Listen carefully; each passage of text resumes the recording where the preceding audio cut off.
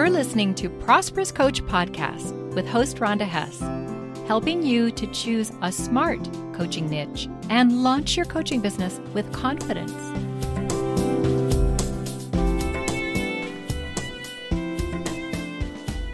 Hello and welcome back. Let's get episode number 10 rolling. This is about why do some coaching niches fail? Well, it's heartbreaking, but some niches never do pay off. They just don't ever get off the ground, really.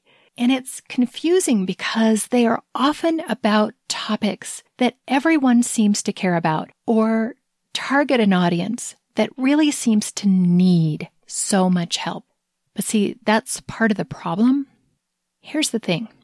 What people buy, when they buy support especially, to get what they need, they'll most often turn to free resources or to known resources like therapists or doctors.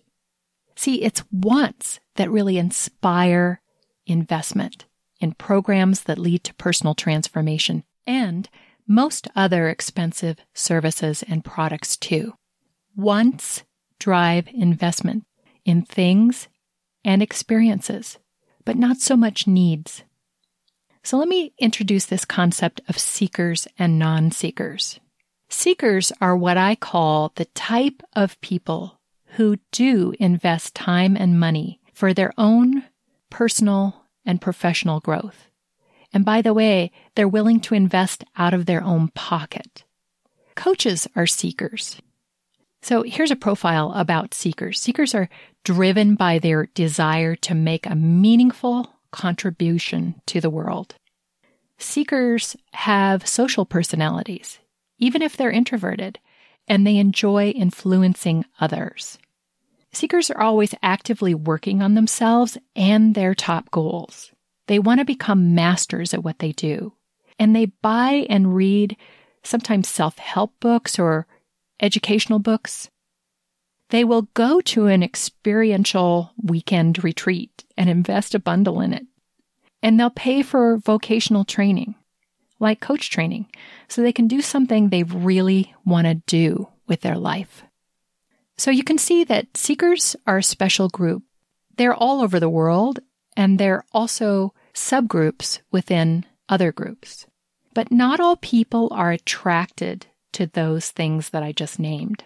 And sometimes that's circumstantial. In other words, it's temporary, and sometimes it's behavioral. And it's sort of built in, or people are hardwired in a certain way. So now let's talk about the non-seekers, because this is important to understand. There are three types of non-seekers. One, people who are taught to be fiercely self-reliant. Have you met anybody like that? My husband's like that. Number two are people who invest most of their time and money on things they value more than their own personal growth. How about a person like this? Have you met someone like this? And number three is people who don't value themselves highly right now for whatever reason. So you can see that it's important to consider whether your target audience is full of seekers or not. Because if it's not going to pay off. That means that niche is going to fail. So let's talk about some popular but usually profitless coaching niches, and I'll illustrate this seeker piece a little bit more. So I'm about to list some audiences who are not generally seekers, which means they are less likely to invest in hiring someone like you to help them overcome problems and reach goals. And I just want to caveat this by saying, I really mean no harm here. If you are listening to this episode, then you may hear me mention a niche that you have tried to pursue. And my hope is that it will actually help you dodge a bullet. So I apologize in advance if this hurts a bit. One target audience that just tends to be a failing niche is full-time stay-at-home moms.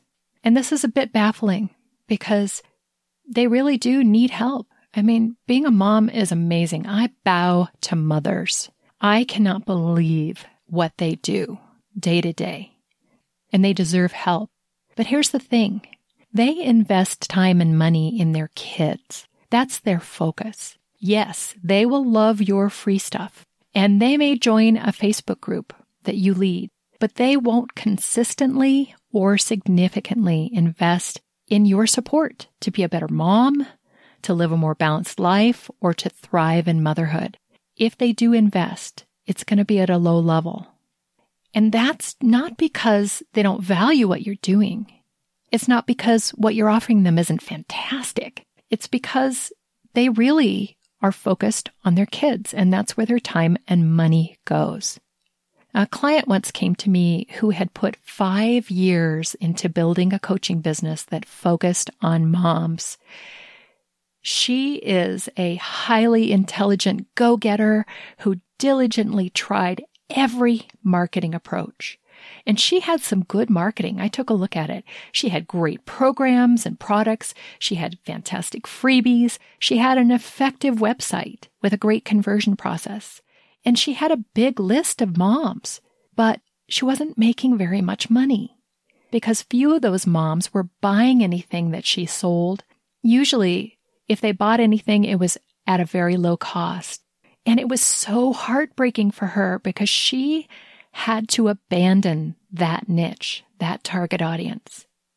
Another client of mine decided to work with mom entrepreneurs. Now, that was different because the focus was helping them to build their business while still having energy for family. Do you see the shift there?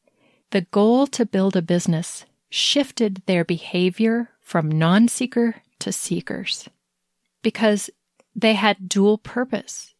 No longer was all their money and time just going to their kids. Some of it was going to building a business, and they had skin in the game there.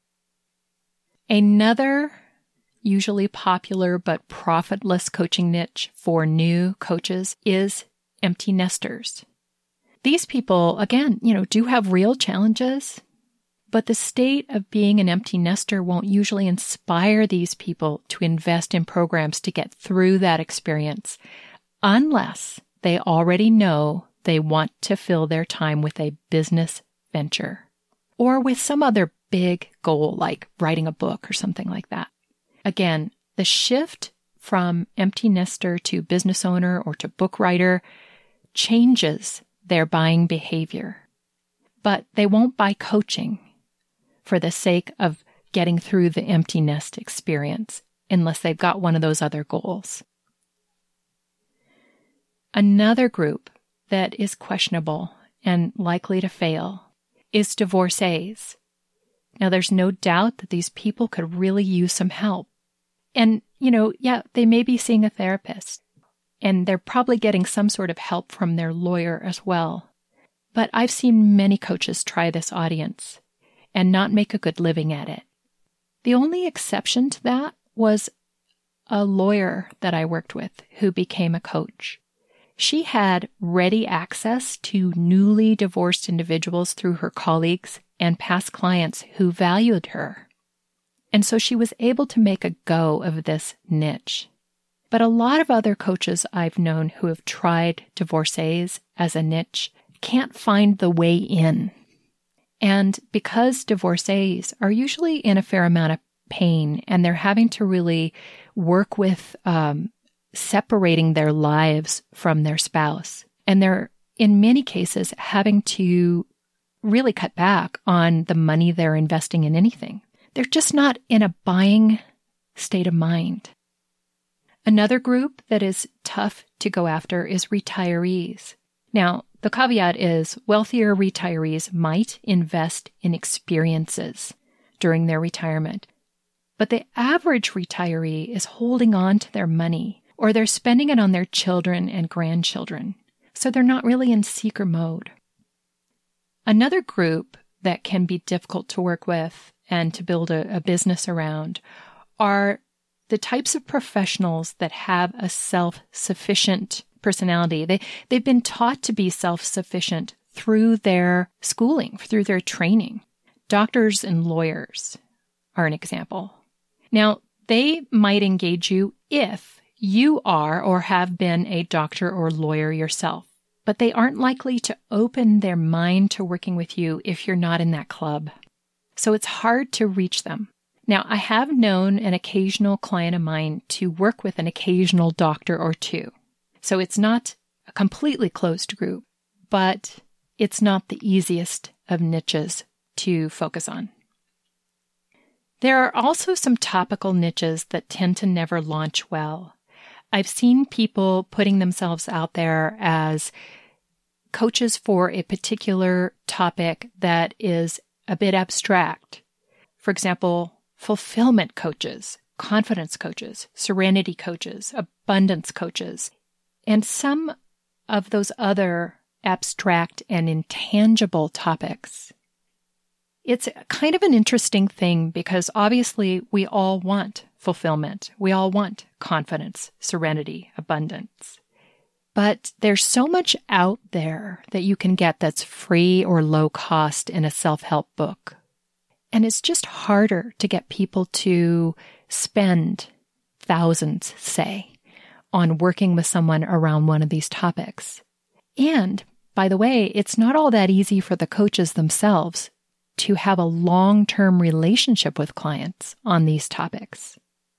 But what I will say is those topics can be pulled in to working with another target audience, a specific narrow target audience around the problems they face and the goals that they're wanting to work on. So if you are someone who loves one of these topics or all of these topics, just know you probably will get a chance to work on them if you are willing to, instead of putting yourself out there as a fulfillment coach or a confidence coach, instead put yourself out there as a support for a specific audience around their specific challenges and goals. And then when they hire you, incorporate the coaching that you want to do about one of those abstract things.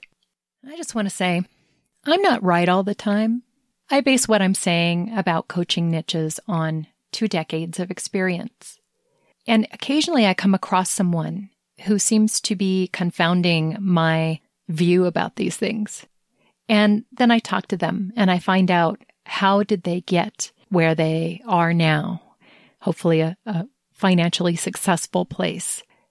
Sometimes those people have something that not all of us necessarily have, and maybe they have it more readily available to them. Like they've written a best-selling book and they can really leverage that into their niche. Or they have this iconic personality and they're ready right now to get up on a big stage and speak about their messaging, and their messaging is really their niche.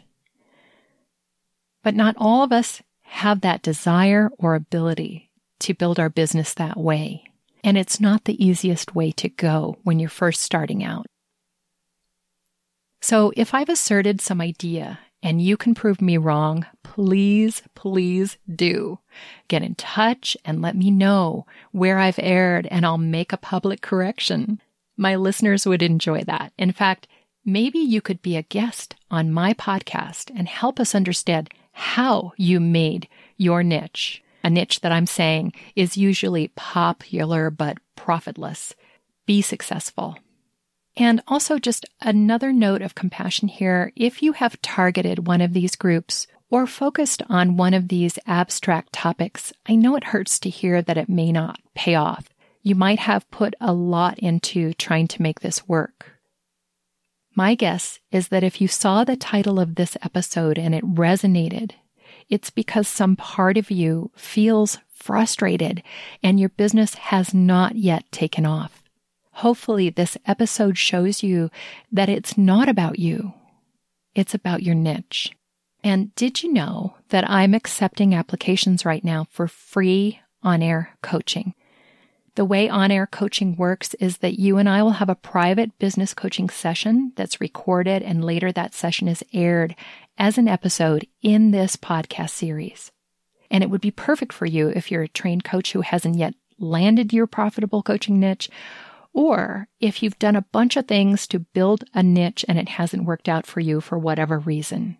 In our session, I'm going to ask you questions to uncover possibilities for you and will identify a fantastic target audience and brainstorm what they most want and how to apply your gifts and skills to help them get it. What I know is that knowing your own audience and niche will give you a profound sense of direction and focus your coaching business. So apply for on-air coaching if you want to on my website. It's where the show notes are for this episode, prosperouscoach.com/10. And I'd love to work with you. The next episode in this series is called What is Your Coaching Archetype? This is going to be a lot of fun. We're going to look at personality, sort of the way that you show up in the world, and it might give us a clue to what kind of niche or audience might be great for you. See you then.